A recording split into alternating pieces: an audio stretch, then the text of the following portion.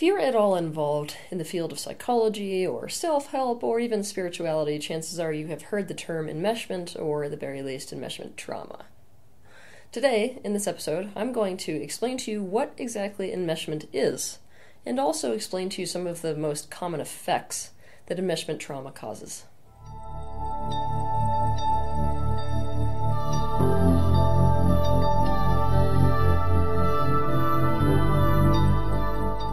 I want you to imagine a child who's sitting in a high chair. When mom is trying to feed this child is not hungry, but mom is not going to accept the truth of I'm not hungry, and so she takes that spoon and just shoves it in the child's mouth anyway. Now I want you to imagine a father. This father really wants significance and status, but by proxy. He wants his daughter to go to an Ivy League school and to become a doctor, so he puts incredible amounts of pressure on her to do just that, and so she does. She ends up getting all straight A's, she ends up going to an Ivy League college, she ends up a doctor, and not very happy at that because she doesn't even know if that's what she wants to do in the first place. Now I want you to imagine that a woman's husband is absent emotionally and physically, but she's got a son.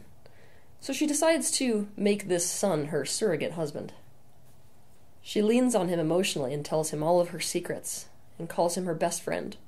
Suddenly he feels torn because he finds himself in a situation where he's filling a role that's both threatening and feeling all wrong to him, only he feels he has no way out of it.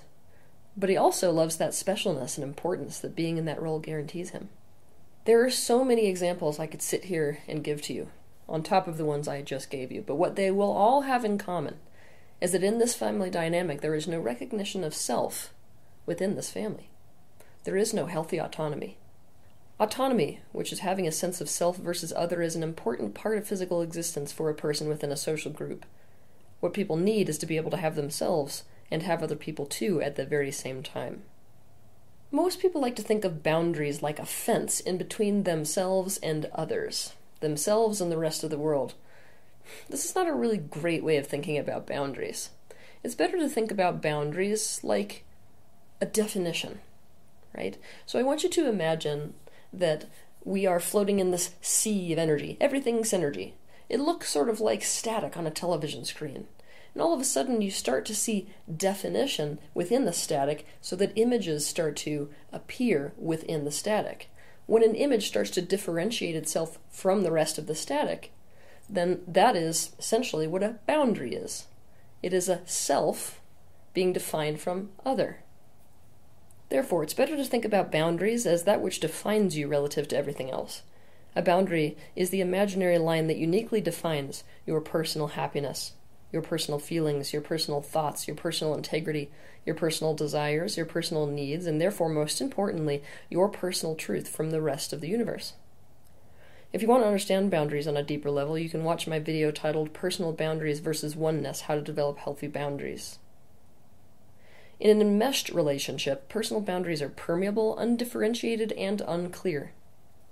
An enmeshed family or an enmeshed relationship does not recognize boundaries.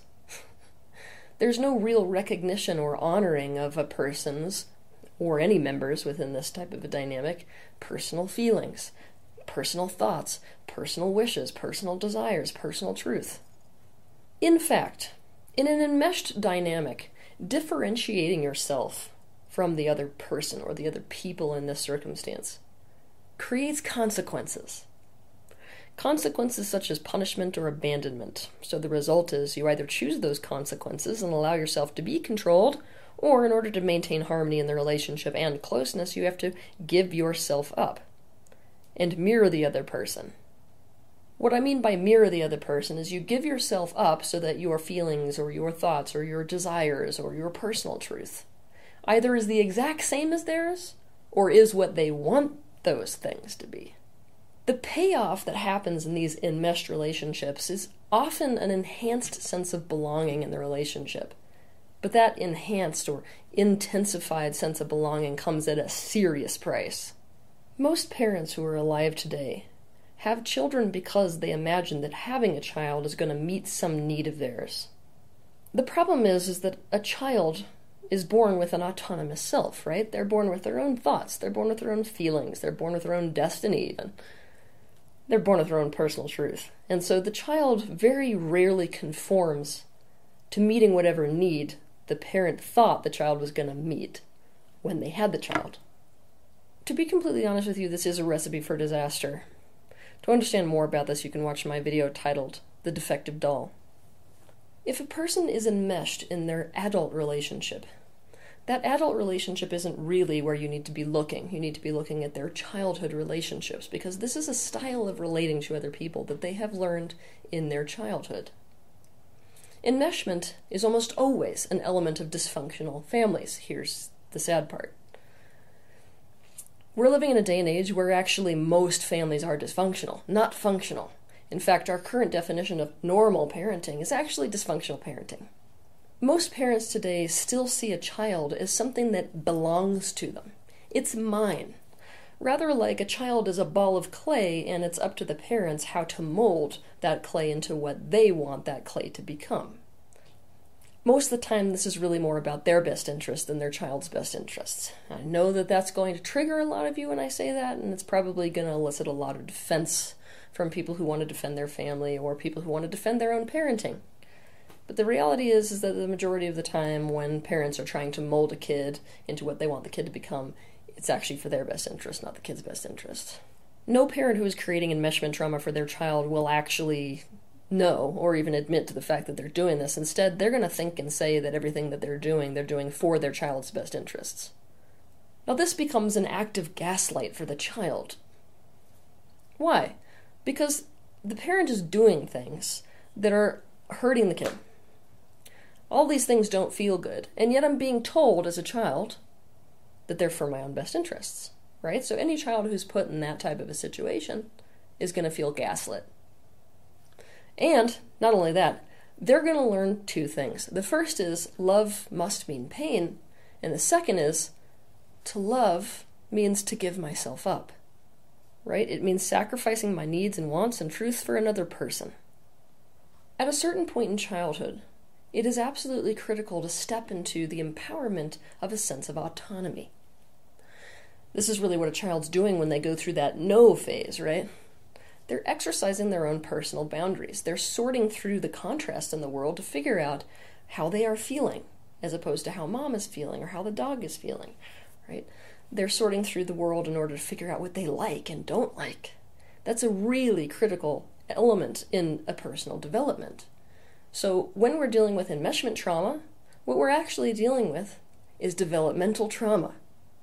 It's that autonomy was not allowed to develop in a healthy way within this person. If a parent does not recognize and mirror and work with instead of against that process of differentiation, a child has to try to establish a sense of himself or herself despite the parent. The problem is that human beings, we're a relationally dependent species. I mean completely. That means the number one need we have is actually closeness with the social group. So is a kid going to maintain a sense of autonomy despite their parent? Usually not. Usually what's going to happen when the parent makes autonomy an enemy to himself or herself is the child will opt to get rid of themselves or their autonomous identity, and they will not differentiate, specifically to maintain rapport and closeness with the parent. At a biological level, we know that what we risk for upsetting our parents is our actual survival. This means that if a parent does not see, or sees but turns against, a child's self, most children will abandon the self in favor of closeness to that parent. But this child never goes on to develop a core and a sense of self. This child becomes an adult who loses himself or herself in relationships.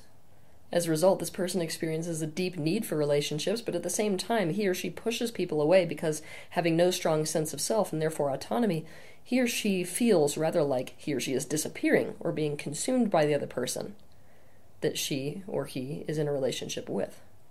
It's a very emotionally claustrophobic experience.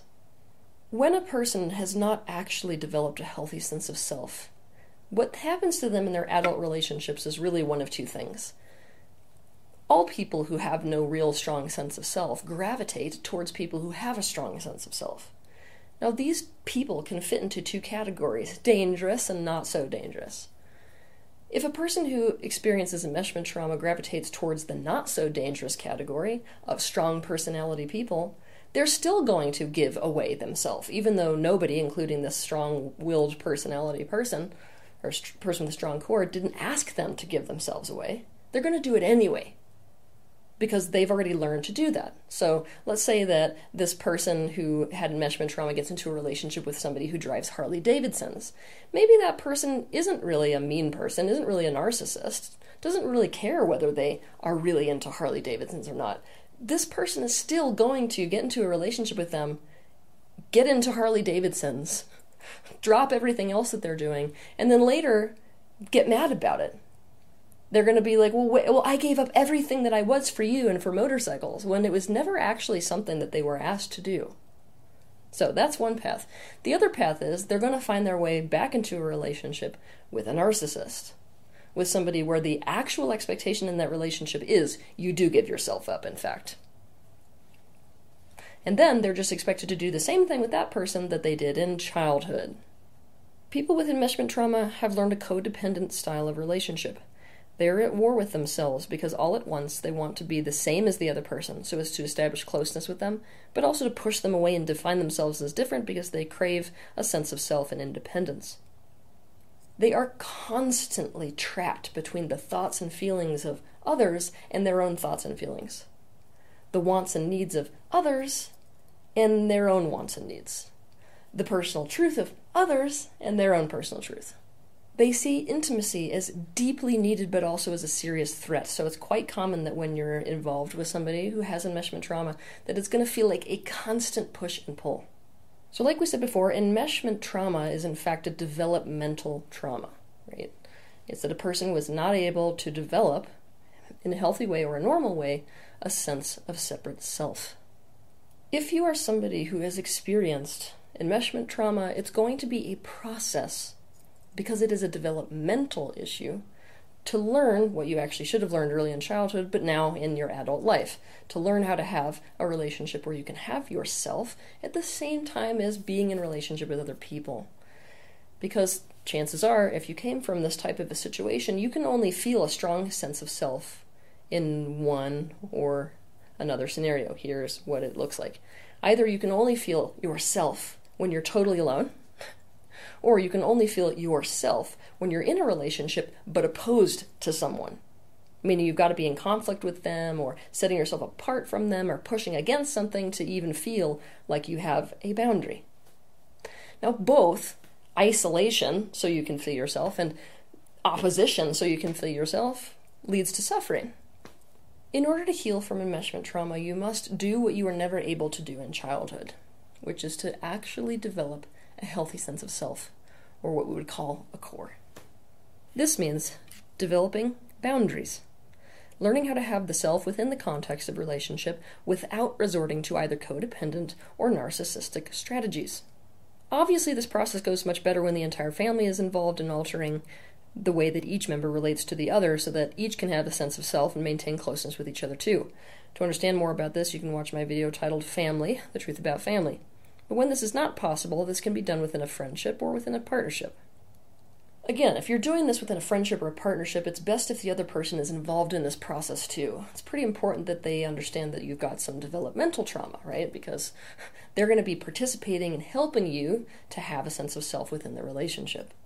This process of working to define yourself means figuring out what you feel and think and like and dislike and need and want, and then making changes to determine the course of action that best suits your needs, and communicating effectively with the other person too.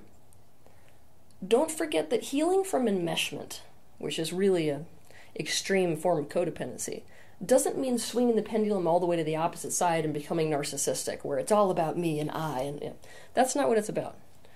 What it's about is really powerfully learning to define your personal feelings, thoughts, needs, wants, preferences, truths, right? At the same time as recognizing that other people also have their own feelings, thoughts, needs, preferences, truths. And everything that you do impacts them, the same way that everything they do impacts you. So it's about there being two in a relationship, not just one. If you have enmeshment trauma, it's always been one person in a relationship. That's whoever you had to enmesh yourself to, right? We don't want to swing the pendulum, where all there is in the relationship now is you. It's about 2. The scary reality, if you have suffered from enmeshment trauma, is that you're not actually living an authentic life. If you were not allowed to develop a healthy sense of self, and you didn't really know what your personal feelings and thoughts and desires and needs and purpose and truth was, then how can you expect yourself to have made the right decisions for you specifically up to this point? The reality is you probably made a lot of decisions and changed a lot about your life based on something that's not actually real about you or true to you.